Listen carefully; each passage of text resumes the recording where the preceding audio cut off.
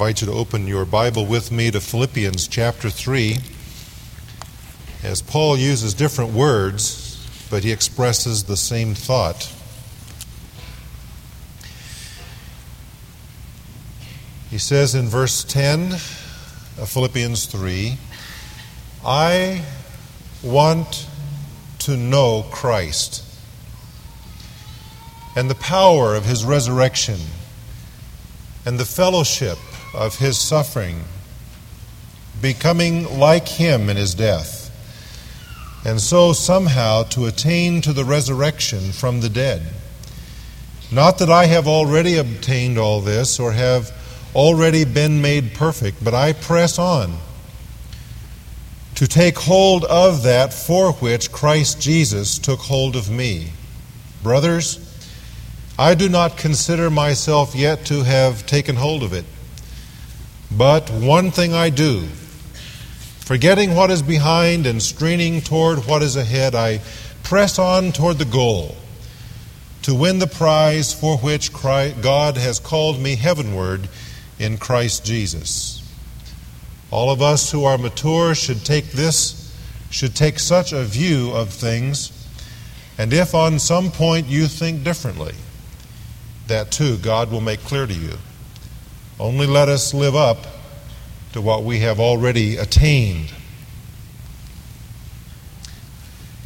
In a certain respect, life is a series of decisions. And by the decisions that we make, we invest our time. And the way that we invest our time exposes the priorities that we have. The Apostle Paul says, essentially in this text, that he has but one priority in life, whatever his circumstances. And I remind you that his circumstances at this point were not exactly friendly. He is writing these words from a situation in which he is under arrest in Rome, chained to 2 guards day and night, awaiting trial before Caesar. And he is doing so as a victim. He is a victim of circumstances that are beyond his control. It is true that he said, I appeal to Caesar, but that was the only recourse he had. He was a victim of people who unjustly and unfairly attacked him, criticized him, and sought to kill him. And so, as Luke records in the book of Acts, Paul appealed his case to Caesar. And now, after a lengthy time, he is waiting a hearing before the most powerful man in the world. He has much he wants to do. Paul is glad to be preaching the gospel in Rome, even under these circumstances. But deep in his heart, Paul wants to get on to Spain and into other parts of Europe, as we call the continent. And apparently he did before he died, but now he's frustrated in fulfilling those desires. And it may reflect something of what you're facing in your own life today. You may be frustrated by some situations. You may have goals you would like to attain, but because of circumstances beyond your control, you can't. You may feel victimized. You've been forced into a situation where you've had no choice but to make the decisions you have, or to accept the circumstances that you're in. How do we find joy in situations like that? How do we find joy in that kind of adversity? I believe that Paul tells us here that we find joy in those kinds of circumstances by making sure our priorities are right. And Paul says, I really have one priority, whatever my circumstances, and that priority is to know Jesus Christ. So I want to say to you today that I believe the singular priority in the life of every believer is the deepening of his knowledge of Jesus Christ. Whether I am experiencing blessing or bane, success or failure, the highest priority I should have every day is to deepen my knowledge of Christ and thus to spiritually mature. Paul has already made it clear that he knows Christ in a saving way, and he has said that he wouldn't compare the knowledge of Jesus Christ as his Savior for anything else in life that he would count a benefit. He counts all of his personal pluses as a pile of rubbish compared to the knowledge of Jesus Christ. But now he goes on to say, but I also want to know him more deeply, is the thought. He says it's not merely enough to say I know Christ as my Savior. I want to know him, to become intimate with him, to develop a relationship with this Jesus Christ, he says. And that becomes the highest priority for every believer. Paul tells us several truths regarding this priority. He says, in the first place, this priority develops our union with Christ. He has already referred to the fact that he has gained Christ and is found in him, so that there is a union with Christ that's already been referred to. Now he says this priority of knowing him more intimately, of growing more deeply in Christ, will develop that union. It's been established, but it needs to be developed. It's something like a rosebud, which one admires. It's beautiful in the bud time of its existence. But how much more beautiful is that bud as it begins to develop and to open over several days until it becomes a full blossom, emitting the fragrance that only a rose can give. Paul says, I know Christ in the bud stage, but I want to know him in the blossom stage. I am in Christ, as we sang a few moments ago. I in thee dwelling, and thou with me one. Union. To be a Christian means to be in union with Jesus Christ. The priority of knowing Christ more deeply develops that union. Paul says that we share in the power of his resurrection. That power is resident within us already. That power that raised him from the dead. It is there within us in the person of the Holy Spirit. Think of the power of the resurrection. Those of us who've lost loved ones understand how final death is in this world. A relationship that is precious and dear suddenly is severed by death. And death becomes like a brass wall that you can't dig under, you can't get over it, around it, you can't get through it. It separates. Death has power to separate. But there is the power of the resurrection that is even greater. Because there was a Savior 2,000 years ago who experienced that wall of death and was separated from his disciples, and yet who burst through the brass door of death and came back alive forevermore.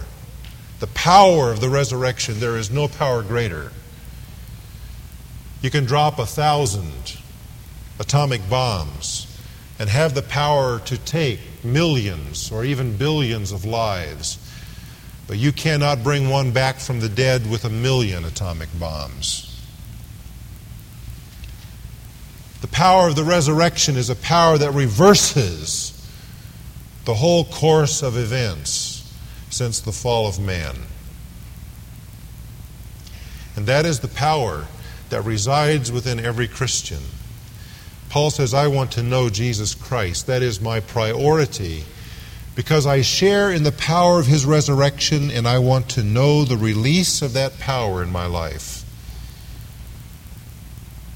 The point he's making here is that we, in coming to know Jesus Christ more intimately, will experience the joy of the release of His power in our lives, changing us as people and making us more like Jesus in the course of our daily walk. The power of the resurrection. We share that with Him. We also share the fellowship of His suffering. Interesting, the fact that He places the suffering after the resurrection in this context. Perhaps it is because it is the power of the resurrection that enables Paul to enter in joyfully to the suffering of Christ. Now, of course, he's not talking about in any sense that we share in the cross sufferings of Christ, that we somehow share in His vicarious suffering for sin. He did that. Only He could do that. He did it once and for all. But Jesus Christ still suffers because of the attack of evil against Him. And though He is in heaven, His people are upon the earth, and we, being at one with Him, experience the fellowship, the sharing of His sufferings. So that if one of us suffers, we all suffer, because we belong to each other and we belong with Jesus. He suffers with us. When I run a splinter under my fingernail, it's not just my finger that hurts. Every part of my body hurts, including my head. So when a Christian suffers, the head of the body of Jesus suffers, Jesus Himself. And every member of the body suffers. When you and I come to more intimately know Jesus Christ, we enter into the fellowship of His sufferings. You say, can we avoid that? Well, in a sense we can. In a sense we can if we choose to. We can live such tepid lives, such mediocre lives in this world, that we will avoid as much suffering as possible. And in so doing, forego the honor of suffering for Jesus. It is a privilege for us as His people to share His sufferings as the ungodly persecute Jesus. If you and I desire to live godly in Christ Jesus, that is, if we make this a priority in our lives, indeed the priority in our lives, then we will suffer persecution, says Paul in 2 Timothy chapter 3. But it's an honor and it's a glory to suffer shame for Jesus' sake, to suffer as a Christian, a follower of Christ. We are at one with Him, and we share the power of His resurrection. We share the fellowship of His suffering, and we share conformity to His death. What death is that? Death to this world, death to this life. You and I need to learn the experience of bringing every circumstance in our lives to the cross of Jesus and their dying to it. Whether it be the loss of our material things in this world, as hard as that is, or it be a promotion at work that gives us the position we've always wanted, let us bring every circumstance of this world to the cross of Jesus Christ and there die to it with Him. Conformity to His death. That is, we die to it so that it does not overcome us. We die to it so that we do not become a victim to that circumstance, but victors in Jesus Christ over the circumstance. Paul says we share likewise the hope of a future resurrection. He says, and so somehow to attain to the resurrection of the dead. He uses a unique expression here that is a little tough to figure out, but Paul is undoubtedly talking about that future time when he will be called from the grave to be with the Lord. He says we share union with Jesus Christ. And one day that union is going to mean that we too will be raised from the dead. We have the power of the resurrection at work now within us as we share the fellowship of His sufferings and are made conformed to His death. And one day we will share in the literal, physical, bodily, glorious resurrection from the grave. Why? Because of our union with Christ. And Paul says when we set as a priority to know Jesus Christ, that union that we've just talked about, all of that's developed, it's matured, it becomes real in our daily living, more than just a doctrine we believe. It becomes the power of our lives. A second truth that he tells us about this priority is that it demands a lifelong pursuit.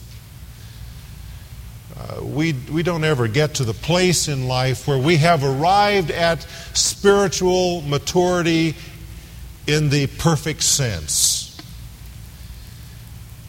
In fact, Paul himself disavowed that kind of a point.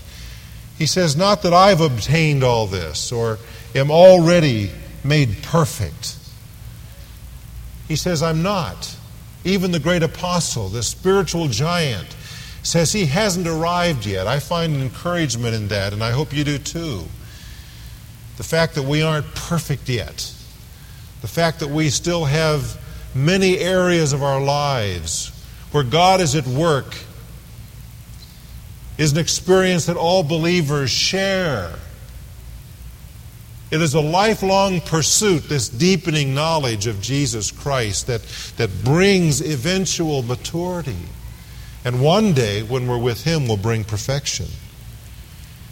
Paul says, I haven't arrived yet, but I'll tell you this.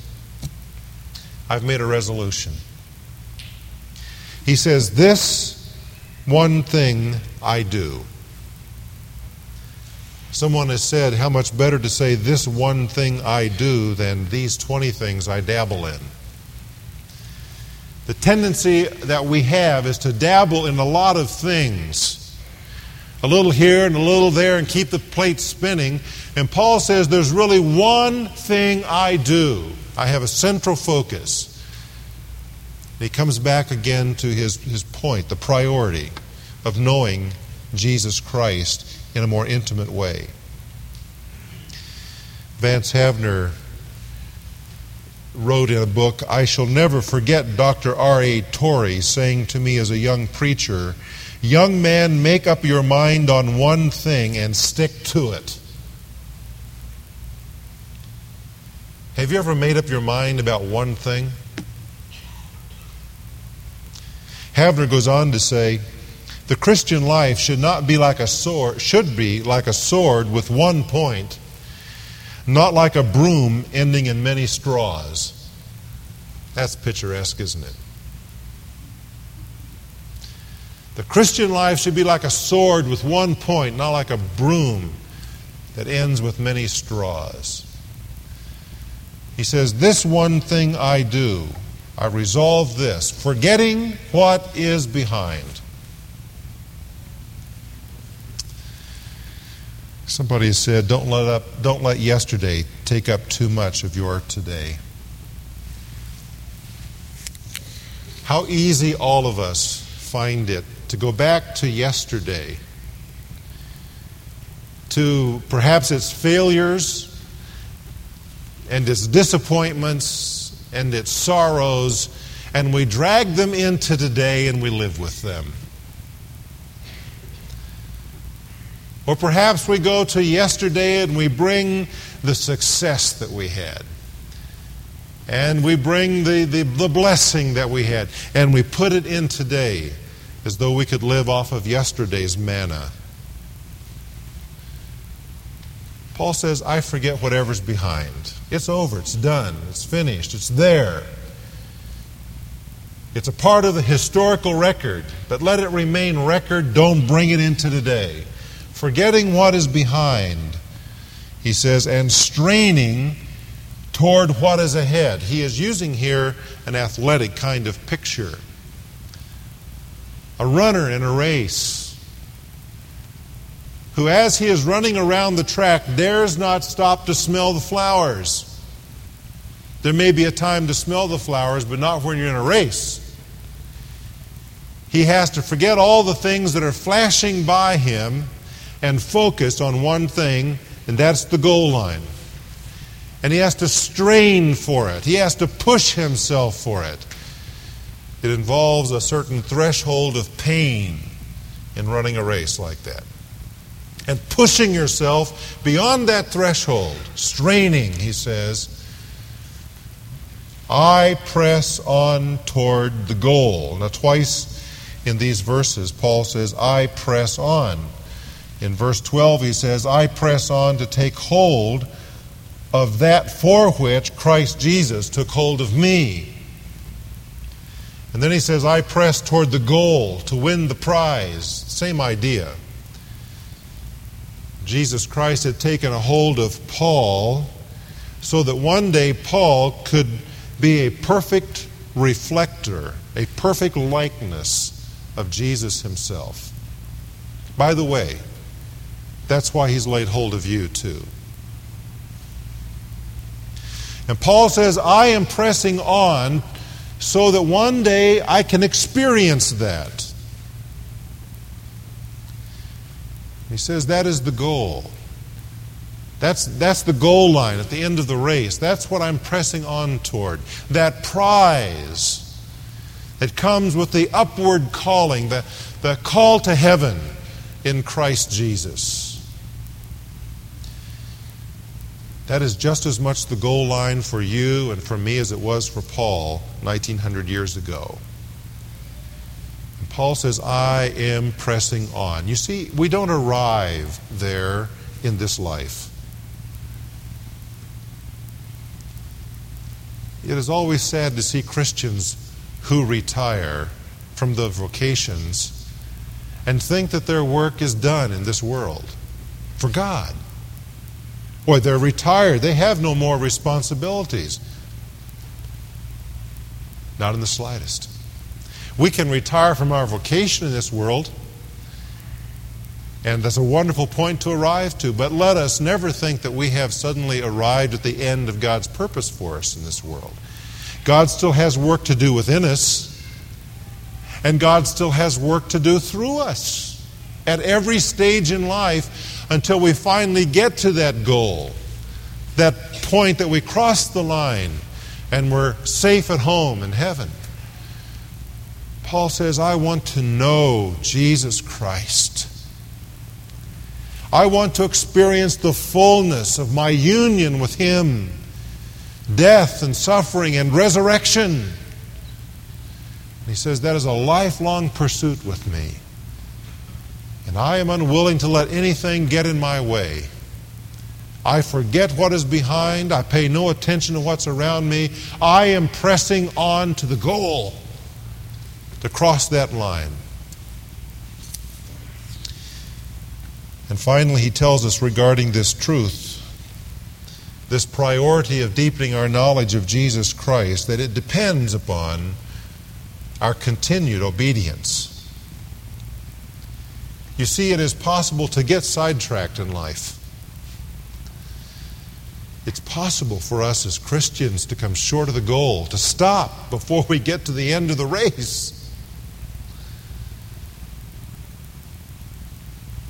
If we are going to deepen our knowledge of Jesus Christ and cross the line, he says, it depends upon our continued obedience. Look how he puts it. He gives us an assurance first in verse 15. He says, all of us who are mature, he doesn't mean perfectly mature, but he means who are at a point of stability in our Christian life, no longer babes, should take such a view of things. That is the view that he's just expressed. To see life as passing by. and to see the goal line down there at the end of the race and to press on toward that. He says we ought to look at life that way. And he says if on some point you think differently, God will make it clear to you. That the assurance that I see here is that God is still at work in us at every stage. That God isn't going to leave us alone. That God is going to drop us off somewhere along the way, even if we stumble in the race and fall. God is still going to pick us up and keep us moving. But he goes on to say the human part of it is, only let us live up to what we've already attained. There's the admonition. There's my responsibility. God is going to do his part, but I've got a part too. I've got a part too. The fact is that most of us know more than we practice. And so the goal that we ought to have is to live up to what we've attained in our knowing of Jesus Christ. The priority of knowing him more deeply and more intimately will become a reality if we continue on in our obedience. The real proof of the Christian life, the real evidence that it's genuine, is growth. It does not always grow at the same pace, but the Christian life will always be growing toward maturity. The Australian coat of arms has pictured in it two creatures. An emu, which is a large bird, a rather strange-looking bird that cannot fly, and a kangaroo. Both of them find Australia as a natural habitat. I suppose that's one reason that they're on the coat of arms. But the main reason they were chosen, I'm told, is that both of these creatures have one thing in common, though they come from different species. Neither of these creatures can move backwards. The emu, because of the way that its feet are formed, is three-toed. It cannot go backwards. If it tries to, it will fall. And the kangaroo has something in the way back there, so it cannot go backwards. And the point of putting those two creatures on the coat of arms, I'm told, is that it shows the spirit of Australia only going forward. I don't know if I want a kangaroo or an emu on my coat of arms, but I do know this, that down in my heart of hearts, I want that to be true about me. And I believe you want it to be true about you if you're a child of God. We want to go forward. Paul says you've got to make it the priority of your life. You've got to forget other things. Not that there aren't other issues we have to deal with. I mean, Paul had his plate full of other issues he had to deal with, but he had one priority that was above everything else. It was singular, it was unique, it stood out in a category by itself, and that was to know Jesus Christ, whatever circumstance came to him. So the point of the message this morning is, in whatever your set of circumstances today, is that your priority? Have you looked at what you're passing through as a means to knowing Jesus Christ more deeply? You say, oh, but you don't understand what is taken out of me. No, I probably don't and can't. But I do know that there's the power of the resurrection that can be developed in your life if you'll make knowing Him your priority. In your weakness, you'll find His strength being made perfect. You say, but you don't know what I've suffered in this circumstance. No, but Jesus does, and we can know fellowship with Him in suffering. You say, but you don't know what it's cost me. No, but I know that as we deepen our knowledge with Him, we'll understand something about conforming to His death, the cross death. The priority of life, knowing Jesus Christ. And then once we have known Him, and as we are knowing Him more deeply, to make Him known to others. Would you bow with me in prayer, please?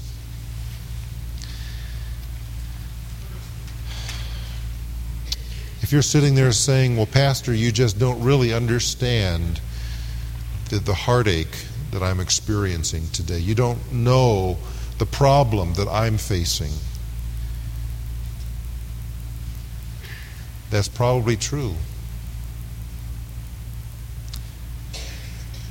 Indeed, it would be true of 99 out of 100 cases in this room. But you know what you're passing through, and Jesus Christ knows. And you can, at this moment, if you will, say to Him, Lord, I want to know You. And I am making that the number one priority in what I'm passing through right now. Will you say that to Him?